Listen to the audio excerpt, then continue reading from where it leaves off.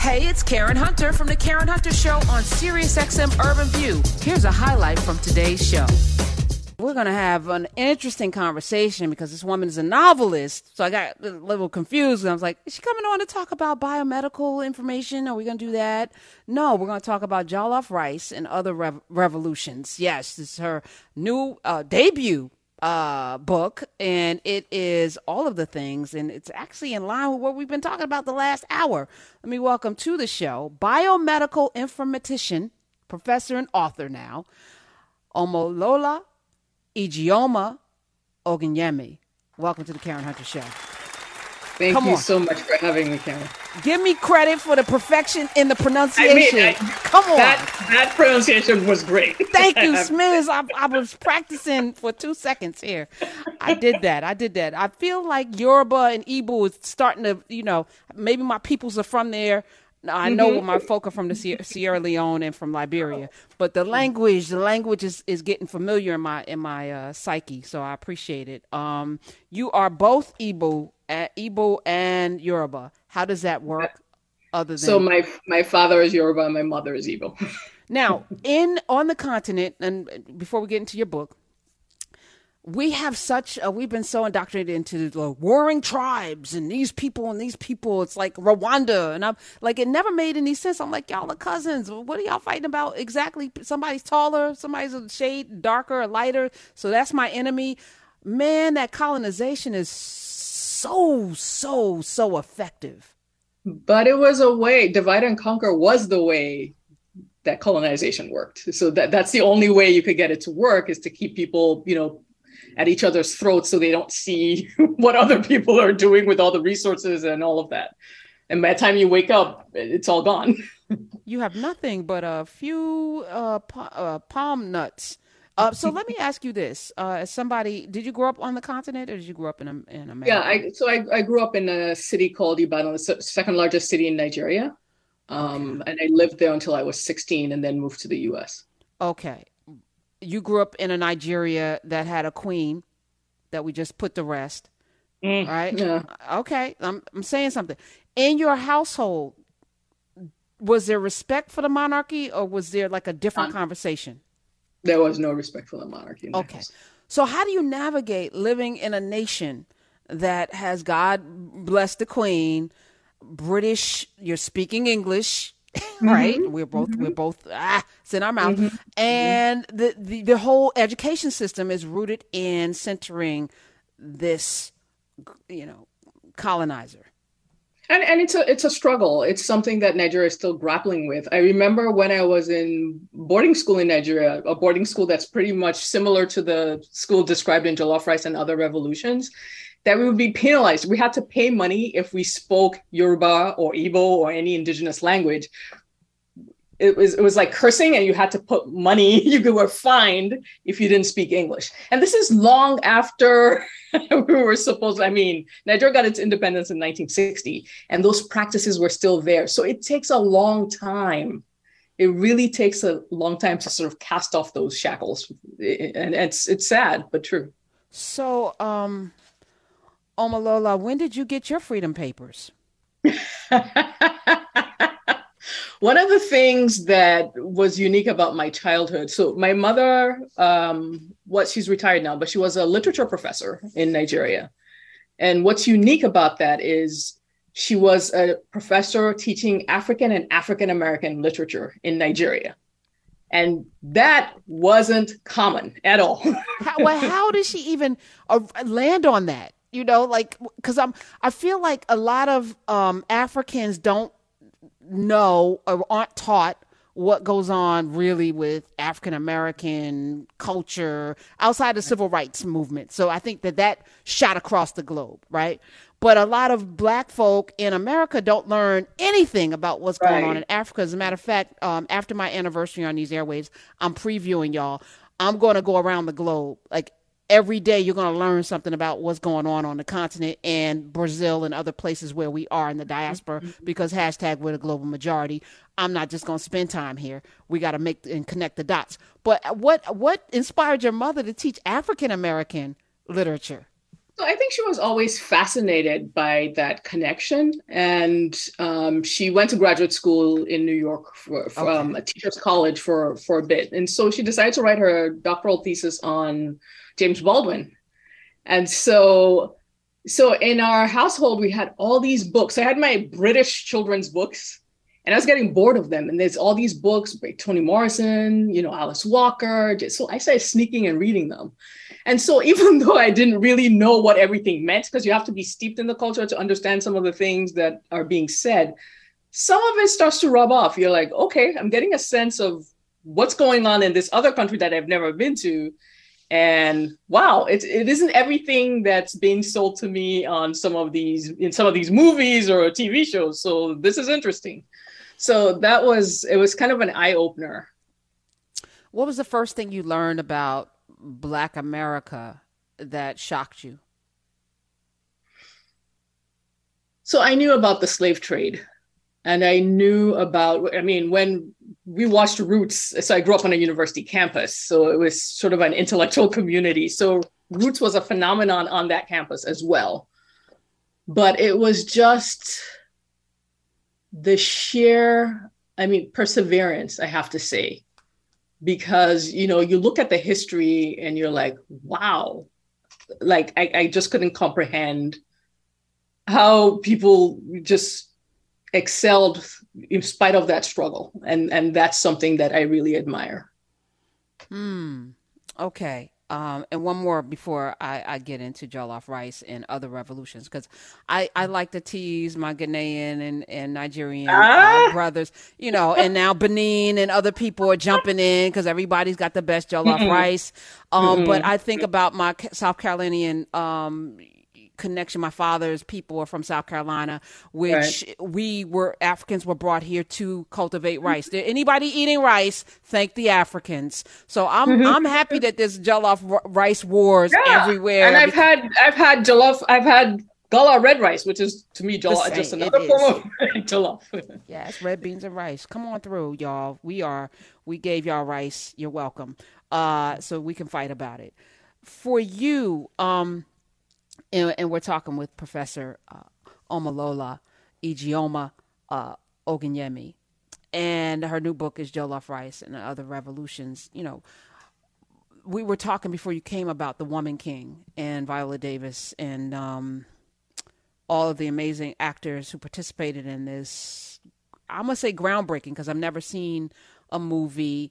Viola likens it to Braveheart, which I would say, yes, it's her Braveheart, it's her magnus opus. It's that thing. It is that empowering. Did you see it? Have you seen it yet? I haven't seen it yet. I wanted to see it in theaters when there's a little fewer people, because I'll be honest, I'm still a little worried about COVID. All right, so here's my hack. I'm gonna give crowds to thin a little bit, but I am planning to see it. I want to see it in the theaters. Okay, here's the hack that I gave everybody listening on Twitter.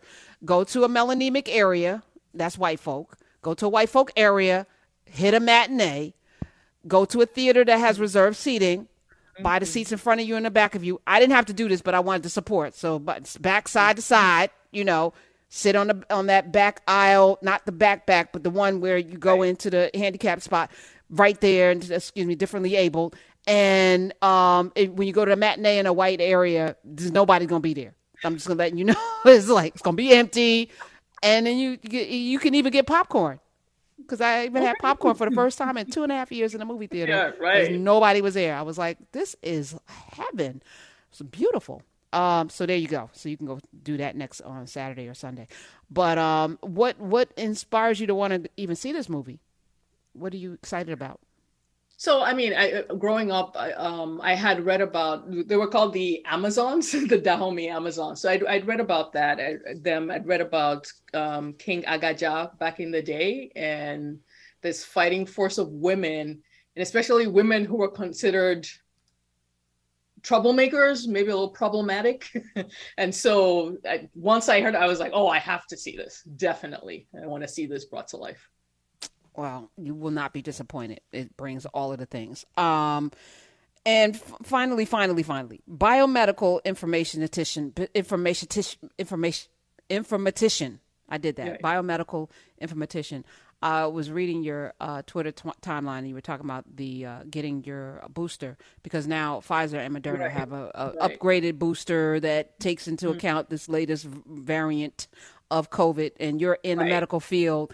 Talk a little bit about where we are right now for those of us, because I'm still wearing my mask everywhere. I'm the only person wearing my mask out walking. In public. I'm like, oh, you're outside. I don't trust y'all. Y'all breathing and running and stuff. And so I don't know what kind of spittle's coming out. I'm dodging. I got my mask on though. Go ahead with that. So the way I put it, I know people have pandemic fatigue, so they're tired of the virus, but the virus is not tired of us. It's not tired of us. And so we still need to be alert. We need to wear our masks. We need to get those booster shots. And I liken it to the flu shot. So I always had to get a flu shot. I've worked in, either medical schools or hospitals my entire career. And one of the requirements was to get a flu shot. And I see this in the same light. This was a new virus. It's evolved. We can see it's evolving. And the beauty of what's happened is that, the vaccines came out so quickly. I don't think people have taken time to appreciate what an almost miracle it is that we have these vaccines. But because it's a virus that's evolving, we're going to keep having to get booster shots.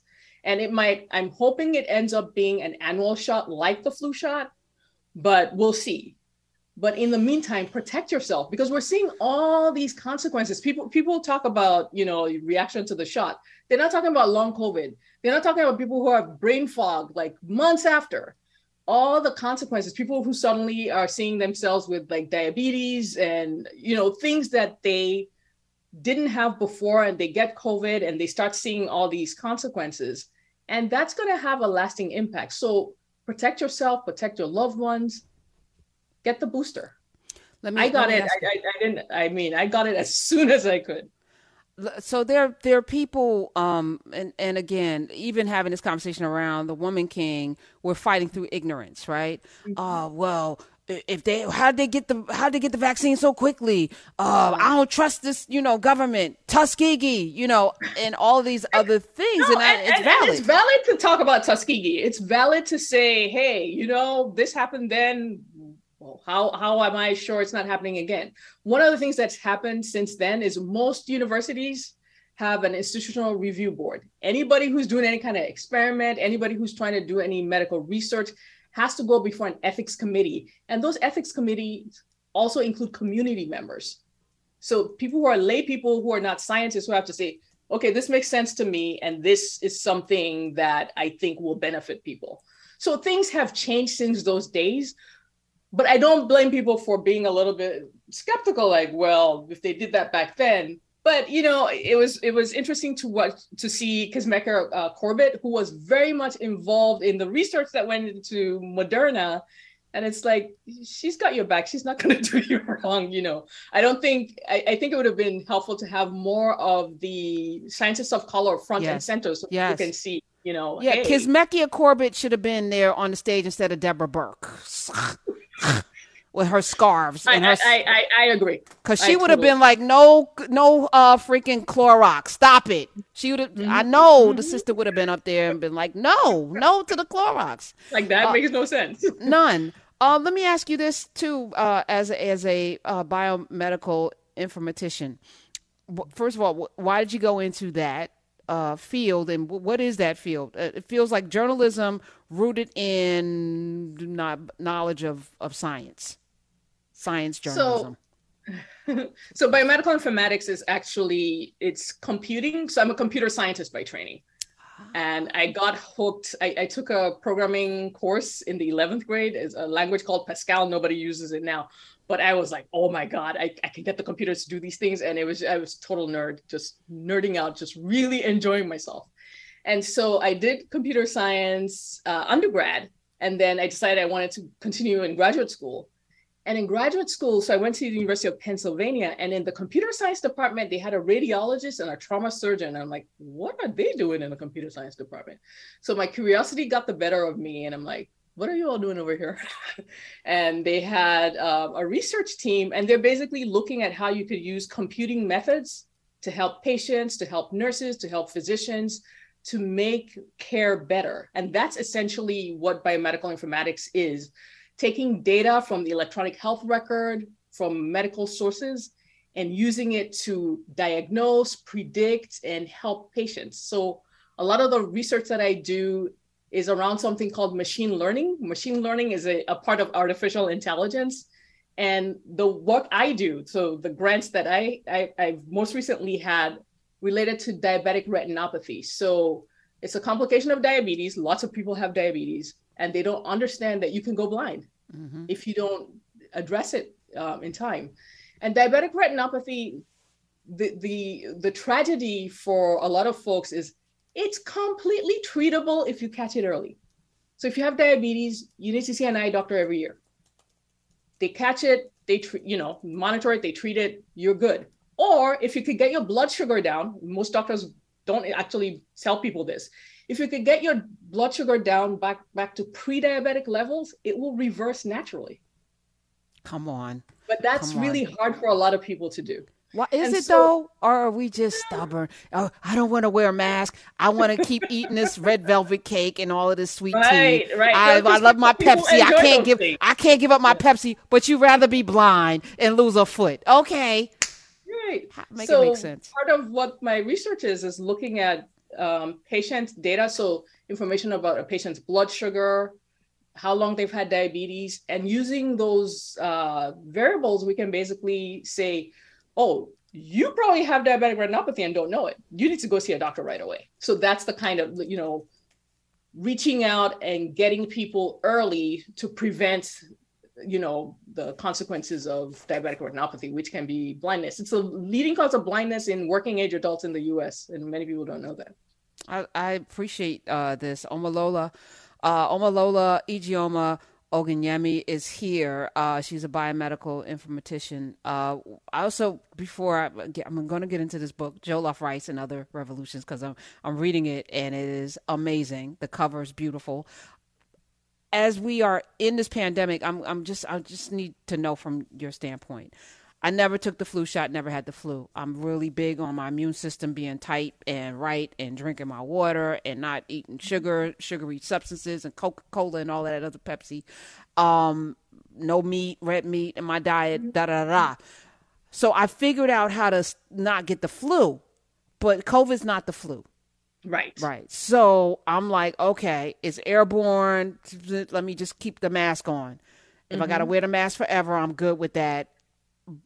But do you think there'll be a time when we won't have COVID, or did we miss the boat on that by not adhering to science, by starving COVID out for the 3 months that we had an opportunity to starve COVID out, and people didn't want to wear masks? I think we really missed an opportunity, unfortunately. So I think it will be with us for a long time. But what I'm hoping, talking to my medical colleagues, is that it will evolve into a strain that is not as harmful.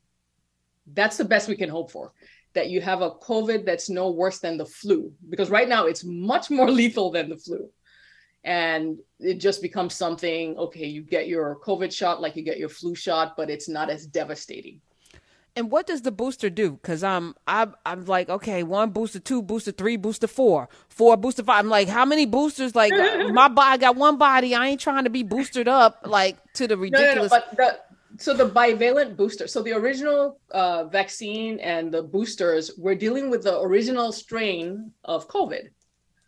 And as we've seen, it keeps evolving. So what the good thing about the bivalent booster, which is the booster I was talking about that I got, is that it addresses Omicron and the most recent variants. And that's a good thing, because if you have just the original, you're not protected against those variants. And part of why we're in this situation is not enough people got their vaccine and not enough people were masking. A lot of people were in denial. And so we have the situation we have, but there's still things we can do. We can get the bivalent booster. We can wear our masks. Okay. Well, I guess I'll get this booster, but that's it. So how does one and I know the answer to this because I've said this today. We can do all things. There are no bounds on who we are. There are no bounds on our abilities. We are limitless. So you being steeped as a computer scientist in this biomedical field will sit down and write a delicious novel about four young people in a boarding school and call it and call it Jollof Rice and Other Revolutions. Take us through it. Where were you when you decided this story needed to be told? So I first have to let your audience know that it took me 15 years to write this book, precisely because I have all these other things going on, as you pointed out. So it was a labor of love, but I always kept coming back to it. There were years I didn't touch the manuscript, but I always kept coming back to it because those characters were so dear to me. But I basically, so you'll notice that the first story is set in 1897 and moves forward. So I'll preface the whole thing by saying, you know, when I was growing up in Nigeria, my mother mentioned to me once that she had an aunt who was married to a woman, and I was like, huh, okay.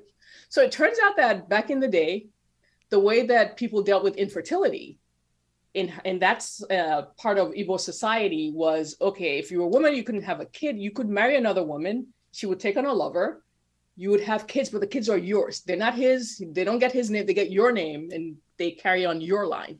And that was society's way of dealing with that situation.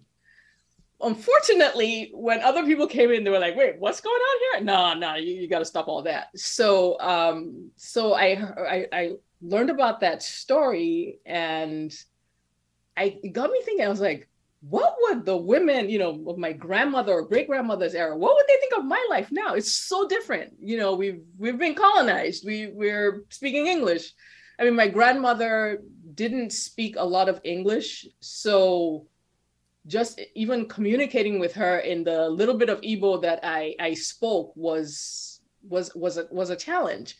And so how different our lives are. So it got me thinking about writing from that generation to my generation, and then looking into the future, like, where are we going? Because the last story in the collection, I started writing in 2018 because I'm looking around and I'm like, after 2016, I was like, okay, it's not feeling too comfortable here. And some of that inspired the last story in the collection.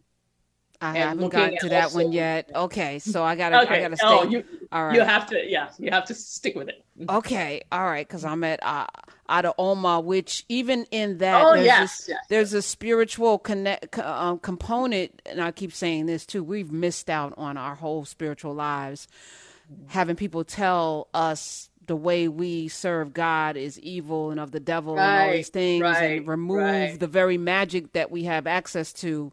Mm-hmm. But the notion that somehow you should get rid of your child because the mother, that the child is bad luck. Bad luck, right? Yeah. That people did stuff like that, right? Yeah. Like, this child is bad luck because something happened. But he said no. So thank you for that. Even those stories, where did you have access to, you know, that kind of back history? Because there's some history in here about how the British come in and sack Benin City. I mean, you're giving us some history about what the British did to this African nation. Thank you. Right. So the Kingdom of Benin basically was thriving. You know, when the Portuguese first encountered people from that kingdom, they talked about the wide streets. They were comparing it favorably with, you know, cities that they knew in Europe, because from the 1400s on, the Portuguese traded with the people of Benin. But the British sent a punitive expedition in 1897. Essentially, there was a British guy who was killed, you know, who the Benin people of Benin felt disrespected them, and he was killed. And so they sent a punitive force to avenge him, and essentially destroyed everything and seized what are known as the Benin bronzes, which are now in the British Museum in the United Kingdom. So, and Nigeria has been asking for those bronzes back for eons, but it's not looking like we're getting any movement on that. So they basically destroyed this kingdom. And so the country of Benin is named after the Kingdom of Benin, but the Kingdom of Benin was in what is now Nigeria. And so 1897 was a period of a lot of turmoil and the beginning of the realization that for a lot of Nigerians, that their lives were not going to be the same anymore, that the colonial period was coming in. There's, we have to adapt to these people because they have weaponry that we don't have. They have these guns, they have cannons, we can't fight back with the weapons that we have. And so we have to acquiesce. And it's a really sort of tragic period. And I wanted to start there and look at someone who is dealing with that, but trying to live life the way they knew, and then realize, this is not going to work. You either pick the new or you stay with the old and basically get run over. This is very Woman King-ish, actually. It's kind of that battle that was going on in the movie. Where are we now? Juxtaposing it to the book that you've written, this beautiful homage to several periods of history through these human beings that you've breathed life into, and this jollof rice and other revolutions. Where are we now? So Nigeria has made a lot of progress and a lot of strides, but we've also taken some steps backward. And unfortunately, it comes down to leadership, and it's the same in many African countries. It comes down to the leadership, and I'm hoping, there are a lot of things that have really, I'm grateful for the fact, for example, that when I went to boarding school, the boarding school I described is similar to the boarding school I described in the book is similar to the boarding school I went to. But the Nigerian government subsidized my education, right? And I'm grateful for that. That is, people saw the importance of educating girl children. And that's not an insignificant thing. I don't think a country that ignores its women, because a lot of these countries, essentially it's a man's world. But if you ignore your women, if you ignore half of your population, you're setting yourself up for failure down the line. So I'm grateful for that. So in that regard, Nigeria, has done an excellent job. I just wish we had more visionary leadership, and I'll just leave it at that. No, that's exactly where it should be. Like, that is what leadership is, the ability to be able to see ahead so that you can right now plan to get there. Right. You can't plan to get there if you can't see ahead. What should it look like 20 years from now, 30 years from now? What should people be doing? And then we have to plan right now. That's what leadership is. And if you're not doing that, you're not a leader, and you should leave. You shouldn't even, all the power and the money for what? It's individual. Right. None of this can we take with us. And you won't even be remembered except as a bad leader. Exactly. It's like, if Trump had never run for president, he would have gone down and been immortalized in rap songs forever as the pinnacle of lifestyle of the rich and famous. And now he'll be known as a dumpster fire clown forever. But he wanted to be president, or maybe not. So, for the folk out there who are looking for, because I love novels from people who are smart. I'm going to say that, right? Because, when you have like lawyers who write books or doctors who write books, like Dr. Ian writes a lot of novels as well, Dr. Ian K. Smith. I love because there's different things at play that you bring in, and it makes it such more of a rich experience for somebody like me who loves to read. What do you hope people get from Jollof Rice and Other Revolutions? Okay, so it follows 4 young women where they meet in boarding school up until their 70s. So it starts, there's the backstory of one of their grandmothers, which is the story that you're reading right now, set in 1897. And then the rest sort of moves forward from the 80s through 2050. So there's a little speculative element looking into the future there. And it's basically about friendship. At the core of it, it's about friendship and some of the kinds of friendships that you can have that are like family. You have friends who have your back even more than your sister does sometimes. So it's about really strong friendships that last a lifetime. And then the girls start out in Nigeria, but they come to the US, and then some of them go back and they come back, So there's that immigrant experience as well of, trying for a better life, coming face to face with the racism in the US, which many people are not expecting because, they see the movies and everything and they're like, oh, it's just going to be great. And then the first time they get that experience, they're like, whoa, what am I doing here? Okay. So it's grappling with that and triumphing in spite of it all. And so there's a lot of going back and forth between Nigeria and the US. There's trips to other countries within Africa and in Europe. And it's basically a testament to their friendship, but it involves other characters who give you their opinion of the four main people as well. You coming to America really, you talked about 2016. Did you think about moving permanently back to Nigeria? Yeah. Okay. And you have a place to go. Like, I don't have a place to go. See what I'm saying? That's why I'm still here. First of all, my husband is not Nigerian, so it would be a lot of convincing. And that's one of the things, though, is, part of being strong or helping a multiracial democracy to survive is to not cut and run when there's problems, right? So to try to do your own bit to make things better. And at that point, writing that story was one of the things that I could do. Writing that last story was one of the things I felt I could do. Because no, everybody can't pick up and leave. And so we all got to do our bit to make things better. The US is unique in having a multiracial democracy, unique in the world. And there's people who don't like that. No. There's people who don't like that. Because true equality is not something that they're ready for.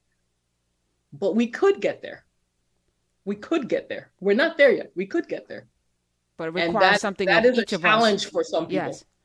And if we all stepped into that, because half of us don't even vote. If all the people who could vote voted, it could happen tomorrow, actually in November, and then in the next 2 years, and then we'd have what we want, and then we'd complain about something else.